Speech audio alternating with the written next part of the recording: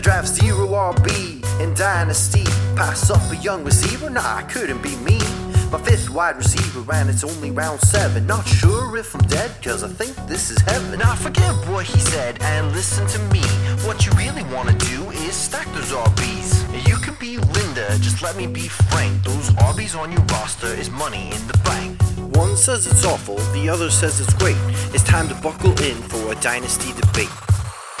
Welcome in episode 29, Dynasty Debates, right here, back again. I am your humble host, Evan Brown, as always, the humblest host, some say, and you can catch me on Twitter at FFEvanLucian. You can follow the show at Dynasty Debates or drop us an email, dynastydebates@gmail.com.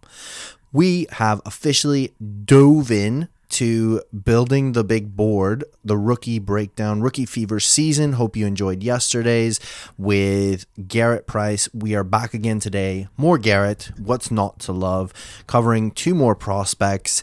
And yeah, it's exciting. It's good times. Hopefully you're enjoying this new shorter format, easily digestible episodes. We're going to be coming at you multiple times a week, covering some running backs, covering more running backs next week. And we'll just see how long we need to cover running backs for, because let's be honest, running backs are some of the most fun prospects to break down. Quick side note, just so we're not too jargony when we are discussing prospects, especially running back prospects, we might from time to time mention zone or power gap blocking schemes. So basically, blocking schemes is simply just referring to the way the offensive line is blocking for the running back. So a zone scheme would be all of the offensive line working in unison, moving to the left or to the right, and blocking in a zone. So they're trying to get the defensive linemen, big guys on the defensive line, up and moving laterally, because they're not that good at that, or at least they're not as good as moving forward and backwards, and creating little holes or gaps for the running back to run through. So that's called a zone scheme, whereas a gap blocking, power blocking is more just straightforward, big hog mollies in the trenches, trying to make some headway going forward, focusing on maybe some double teams and pulling a guard from the weak side or a tight end as well to kind of force a wedge through the defensive line to try and open up some running lanes. So again, don't want to get too technical, but just so if you hear us say zone blocking or gap blocking, that's what we're referring to. But without any further ado, on with the show. Something is wrong with you! I got a fever! Adam himself could not resist the temptation of rookie Fever! Now we are talking an exciting running back, but someone who might be fairly divisive. I didn't realize that there are some fairly strong opinions about this running back out there, but I am going to let Garrett bring his wisdom and tell us what there is to love and what there is to maybe be concerned about with Kenneth Walker III. Now, first and foremost, any player who has a the third on his name gets an immediate boost in the rankings for the drip factor. I love it. He played this year for Michigan State, the Spartans. He was a junior. He was 21 years old. Now, interestingly enough, Kenneth Walker has a very winding path to the NFL draft. He spent the first 2 years at Wake Forest before transferring to Michigan as a junior. He was only a 3-star recruit from Arlington High School in Arlington, Tennessee. Now, he was very productive in high school, but for whatever reason, he was not highly recruited, highly sought after. So that's one of the reasons why he went to Wake Forest. It was his only sort of Power 5 offer on the table. So he went there, did well in his first 2 years, but certainly was not turning heads and catching the attention that he wanted to. He sort of felt that maybe their scheme, their style of play was limiting him. And so he bet on himself, went into the transfer portal, transferred over to Michigan State, and absolutely balled out this year, threw himself into the at least the RB1 conversation, and certainly well-deserved. So in 2 years at Wake Forest, he had 217 attempts for 1,158 yards, which is 5.3 yards per carry for those of you who care, 17 touchdowns, 6 receptions for 47 yards, 7.8 yards per reception, and 0 touchdowns. But listen to this. 1 year at Michigan State, he managed 264 attempts for 1,646 yards, so 6.2 yards per carry and 18 touchdowns. He also had 13 receptions for 89 yards, 6.8 yards per reception, and 1 touchdown.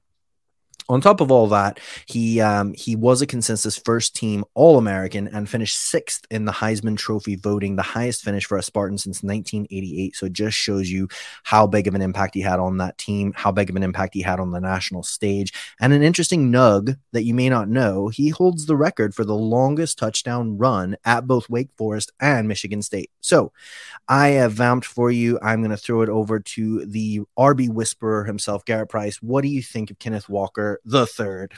Kenneth Walker's he's a tough eval for me.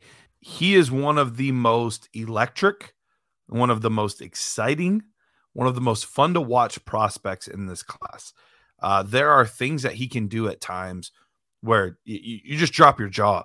I think his elusiveness, his quickness, and like in a phone booth, making guys miss in a phone booth kind of thing where it's a small area, but yet he's still able to make defenders miss. He has great control over his lower half, which is really, really important. I've heard of people talking about him having excellent vision. I don't think that's the case. I think it's pretty average, maybe a hair above average, but I don't think he's necessarily special in that area. Oddly, he wasn't really used in the passing game. I don't think it's something that he can't do. I just think it's something that he wasn't really asked to do much of at the college level. So it'll be interesting to see who drafts him, how they end up deploying him. Another player, this was kind of the player I was referring to, where I think he has more power in his game than he has shown. But overall, I have a pretty low power physicality grade for Kenneth Walker. I think sometimes he relies on his elusiveness, maybe a hair too much. And so I would like to see him use that potential physicality that he has, maybe just a hair more than he has so far. But he's a very good prospect, but I don't think he is an elite prospect.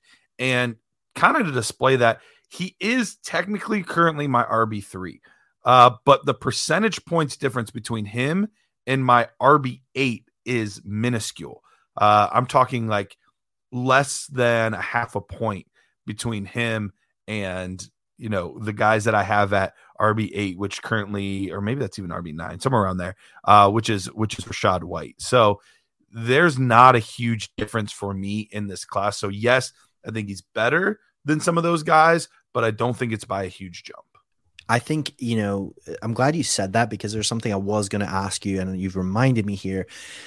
One thing I feel very strongly about in this class, and it sounds like a cop-out, but I genuinely mean it, is that after the first 2, maybe 3 running backs, there's a big pool of like about a mile wide but an inch deep, for lack of a better term, that for me personally is really going to depend on landing spot and way. I just mean there's things to like about all of these guys, but there's also big holes or big concerns in all of them. So if Kenneth Walker III ends up in Miami with second round capital, I'm all about it and I'm super excited. But if he goes to Chicago with 6th round draft capital, I'm not as excited, and I'm not going to be, jumping over hoops to jumping through hoops to get him on my team. I mean, a couple of things just to kind of back up what you were saying. What I really liked about him, I mean, he has such an amazing, I don't know if you feel the same. I love his cut. He has such a razor sharp cut. Like it feels like when he's in the secondary and he's running almost full speed, he just all of a sudden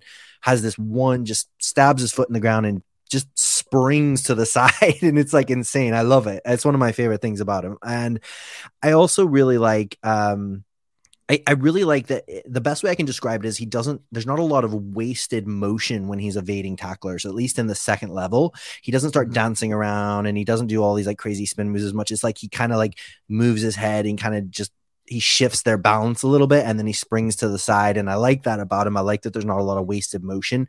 He really does seem to try and rely on his burst and his sort of like athleticism and his speed, I suppose, to get to the edge at times and to really try and make things happen. So again, I totally agree with you that there's a lot of things that I like about him. But yeah, there's definitely concerns, especially from a fantasy perspective. Obviously the pass catching has to be a concern. I mean, he only caught, I think it was like, what did I say? 6 passes in 2 years at Wake Forest or something crazy. Sure. Like it's not, and even good. This year it was only 13. It's not like it was a lot.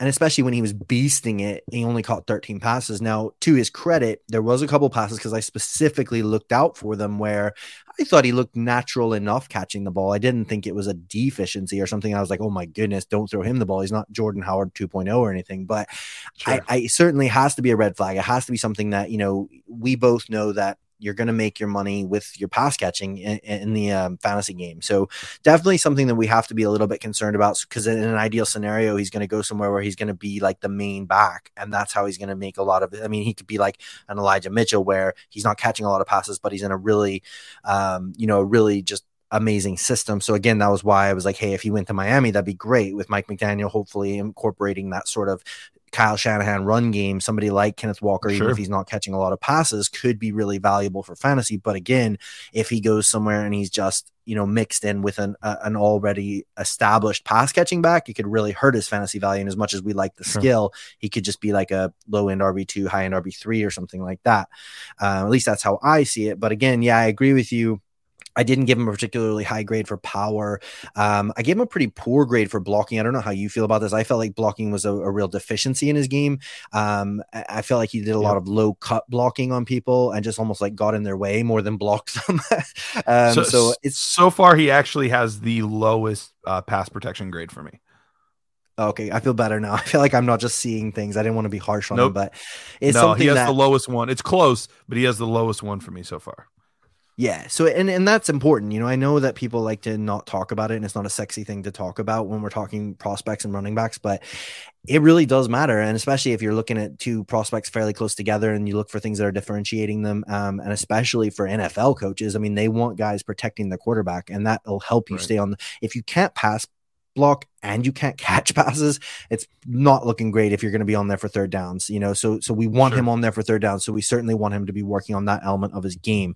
For me, I think we've kind of already touched on it. Again, I love him. It's weird because in my film score, Kyren Williams is actually slightly ahead of him for my RB3, but in my rankings at the moment, Walker is slightly ahead of Kyren Williams because I feel like I'm 100% with you. Those are the two that I keep going back and forth on, and I'm this close to moving Kyren ahead of him. I'm a big fan of exactly. And we'll talk about Kyren in a minute here because for me, I feel like if both of them hit their ceiling, Walker has a higher ceiling, but I feel like Kyren has a much safer floor and a much and I can really see so many different ways that he can get to his ceiling.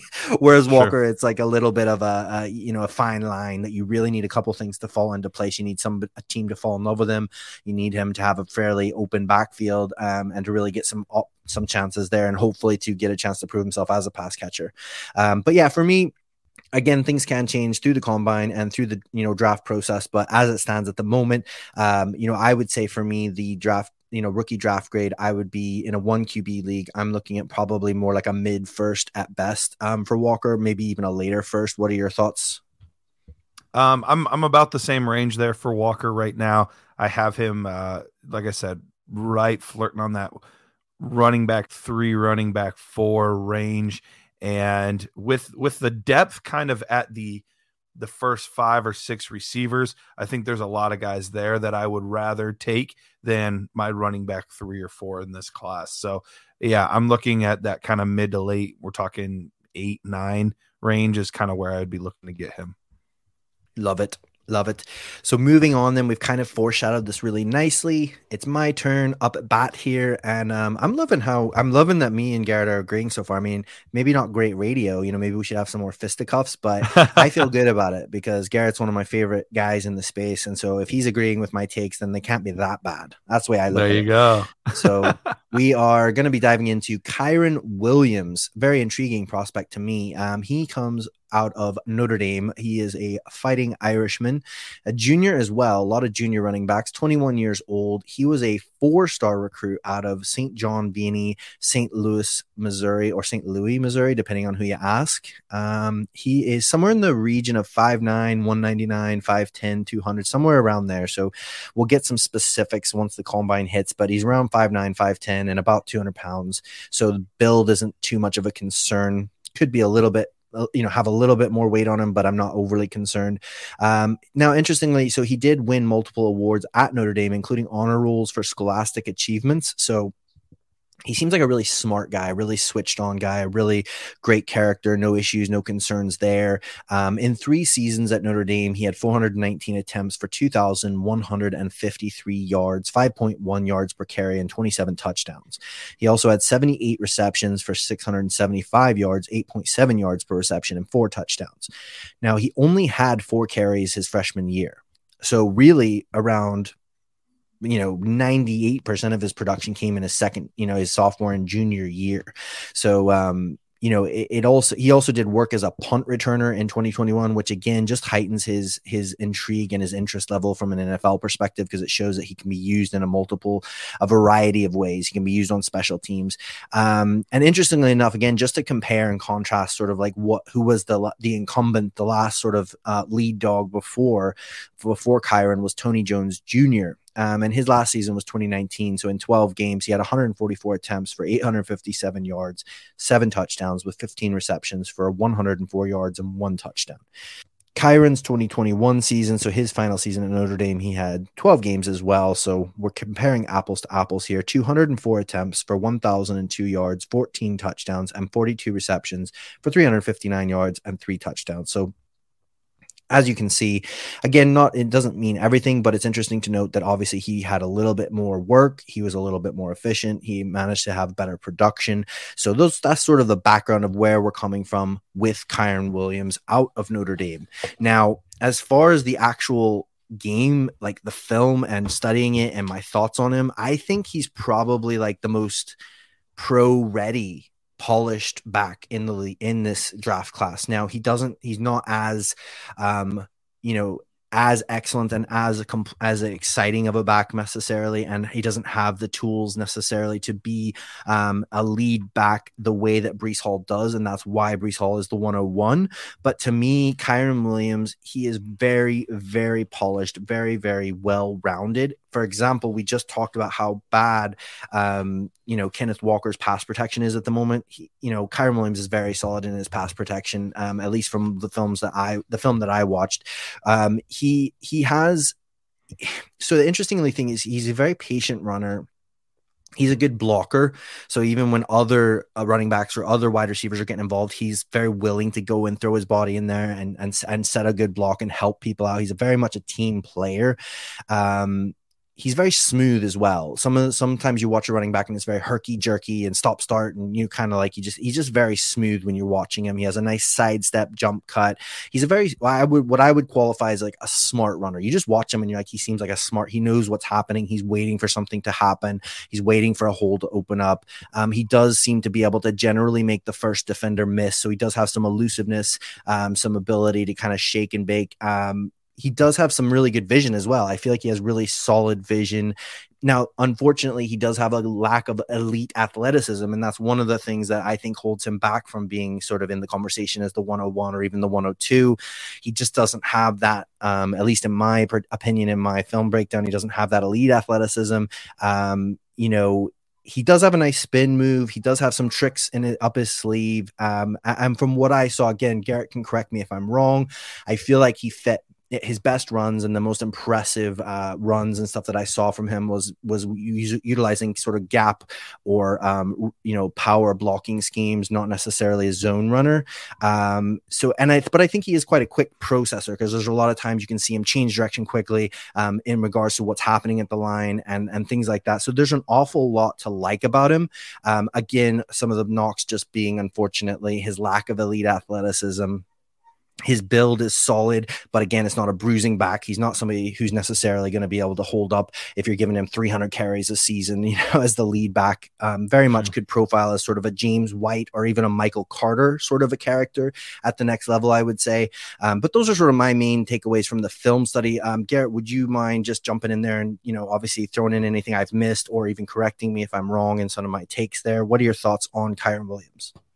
No, you're right. We've tended to agree quite a bit so far. So, we've been pretty much in lockstep here. But I really do like Kyren Williams, and I have a feeling that when it's all said and done, he will end up as my RB3. 2 things that I think he does just particularly well. One, he's excellent in the receiving game. Yes, there were a few drops here and there, but we're talking about a player that you could line up as a slot receiver, and I think he would win still as a slot receiver. And that's really important in today's game. You need to have running backs that you can throw the football to. But when you pair that with how incredible he is at pass blocking, we're not talking about a big running back. Like, I think best case scenario is weighing in at 205 at the combine. Like, we're not talking about a big guy. But all of that said, he is arguably the best pass blocker. I have one guy that's a slightly better at pass protection, but it's really, really splitting hairs. But he's not doing it at 215, 220 pounds in a 6-foot frame. He's doing this at, I think he's listed at 5'11". I'm guessing he's going to come in closer more to 5'9" or so. And like I said, best case scenario, probably 205, but more likely around 200 pounds. So he shouldn't be able to pass block that well. Like that doesn't make sense typically with how these things work. So when you pair that receiving ability with the pass protecting ability, I think that's what particularly is going to set him apart and make him a very, very valuable resource for an NFL team. And we know that there are plenty of players that have feasted off of simply just catching the ball. So even if he only is on a team where he gets 500 rushing yards a season, but he gets 750 receiving yards, that's very, very interesting from a fantasy football perspective. And this was the guy that I thought comped a little bit closer to Austin Eckler. Eckler, I do believe, is slightly more bursty than Kyren Williams is, but I could see a very, very similar role for an NFL running back like Kyren Williams, where he could get 8-10 carries a game, but he's also getting 6, 7, 8 targets per game too, and that's really valuable. Absolutely love this, love it. It's like me and Garrett are twinning here, and I'm here for it. Here we go. So I absolutely agree with everything you said there. I think pass catching, he's great, and that is, like you said, that is money when it comes to fantasy football. And again, I put in my notes there, it was just incredible how good he was at pass protection for not that big of a dude. He's just got really good technique, and he's really willing to. And then that's what I said is, even when it's not just pass protection, he's a willing blocker. So if someone else did get a carry, or if one of the other wide receivers, he would get in there and find a way to contribute to that. I just see so many ways that he can contribute to an NFL team. I find it very hard to imagine that, there's not going to be a fairly decent amount of draft capital invested in him by an NFL team.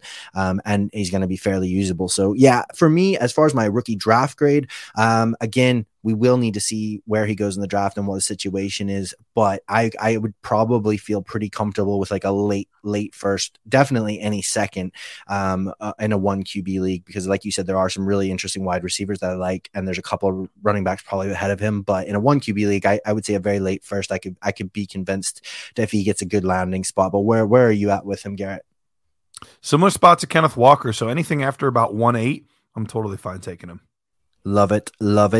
Now we are, so that's round 2. Then we've got through here. And so far, I would say we're pretty much on the same page, which again is good for me. Not sure what that says for Garrett. He might be a bit worried. He might want to go back and check his notes again. There you have it. Another episode of Building the Big Board in the bag. Hopefully you enjoyed that one. Apologies that me and Garrett agreed so much, but I don't really apologize either, because I love Garrett, and Garrett is a great, great dude. If you don't already follow him, go follow him on Twitter at Dynasty Price. Check him out on the Dynasty Nerds podcast every week, and stay with us because another episode with Garrett is coming up very soon. No spoilers, but it's going to be awesome.